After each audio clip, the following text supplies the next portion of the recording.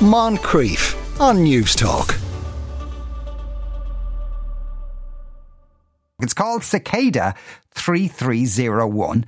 It's been in existence since 2014, and so far, no one has been able to crack it. It's a puzzle that still hasn't been solved. It's not even known who designed it. Nicky Anderson and Tommy Trelawney have produced a podcast investigating this. It's called Stak. Good afternoon, Nicky. Hi, afternoon, Sean. How are you? Not too bad. So, where did this first? As I understand it, there was a series of puzzles that appeared on. Was it on 4chan?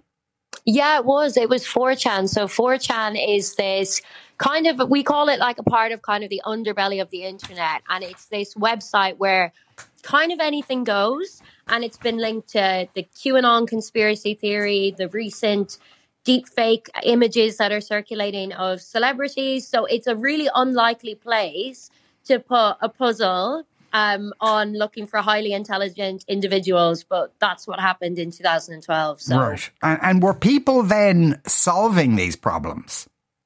Yeah, so essentially an image was posted in 2012, and it looks like, and I will be completely honest, and I'm honest in the pod about it, to me, I had no clue and would not have known it was a puzzle at all. But some people are obviously smarter than me, and they realized it was. And from there, it ended up being this super complicated, super intricate puzzle that brought steps on steps, and they included books and codes and music, and then suddenly it was in the real world as well. And they had coordinates all over the globe. People went to those coordinates, and there was QR codes, and it went back online and then back onto the dark web. And then it continued for 3 more years. Oh my, and so, all right, so by puzzle, this isn't 2 chickens are riding motorbikes at 40 miles an hour, kind of thing. No. This sounds more like a treasure hunt that people had to go to various places to investigate this. Yeah. So it's definitely, it's a lot harder than leaving cert maths, I'll tell you that much. But it is, so they're like cryptography. That was exactly what it was. It was all different type of cryptography puzzles. So hidden messages, hidden clues, codes, deciphering stuff. So it was like, top level puzzle solving, and a bit of a treasure hunt vibe because it took you all over the place. Right. And so then was it never solved, or whoever designed it stopped posting clues?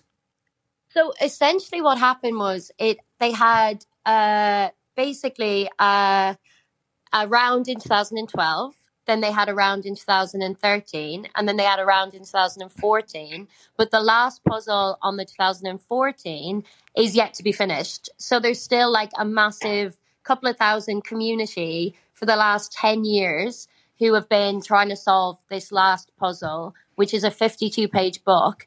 And it's yet to be solved. Oh my God. And the solution for the previous rounds, was it the name of a place, or was it sorry to be so simplistic, but was that, the answer is Rosebud, and then... No, it wasn't anything like that. So basically, the only reason that people knew the other 2 rounds had been finished was no one came forward to say they had completed them. The group itself posted saying that they had found who they were looking for, and that was the end. Okay, right. Now, the person who designed it, and part of the podcast that you and Tommy made was trying to discover who that person was. And did you succeed in that? I won't ruin it as much as I want to keep talking about it. I won't ruin it, but we get very close, and very close in the sense of it becomes more of a journey for us itself. And we learn a lot through looking into the puzzles, and it basically uncovers like the potential beauty of the internet and also the more sinister aspects of it. And that really comes into play with what we decide to do with the information we uncover. Okay. This person who obviously doesn't want to be identified and who you may or may not have found, but they don't want people to know who they are. Would that be fair enough to say? Yes, definitely. So throughout looking into these puzzles, we've realized that a lot of their roots and a lot of the things they champion are internet privacy and, like cryptography and the right to be anonymous. And throughout that, they've managed to use those aspects to keep themselves very hidden. So, yeah. Bit ironic, though, wanting to be private on the internet. A bit of a contradiction in terms.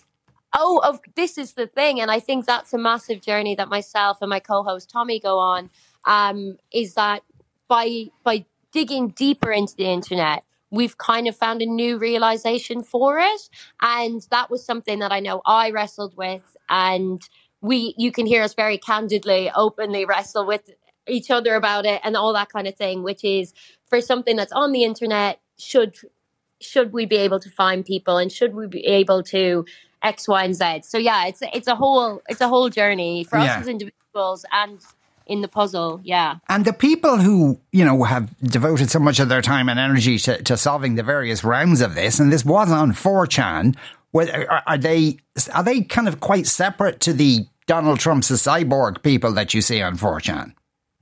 Yes, this is the thing. It's really interesting, because I would have said, for me, when we were describing and looking into 4chan, it's very unregulated and all that, and has the Donald Trump supporters and all that. The people we've all met are so lovely.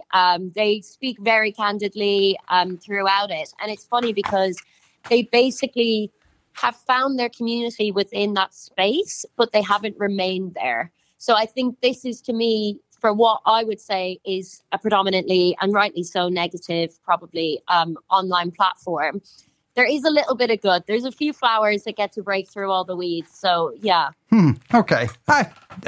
Surprisingly optimistic then. Nicky, thank you so much for speaking with us. That was Nicky Anderson, Head of Narrative at Stak.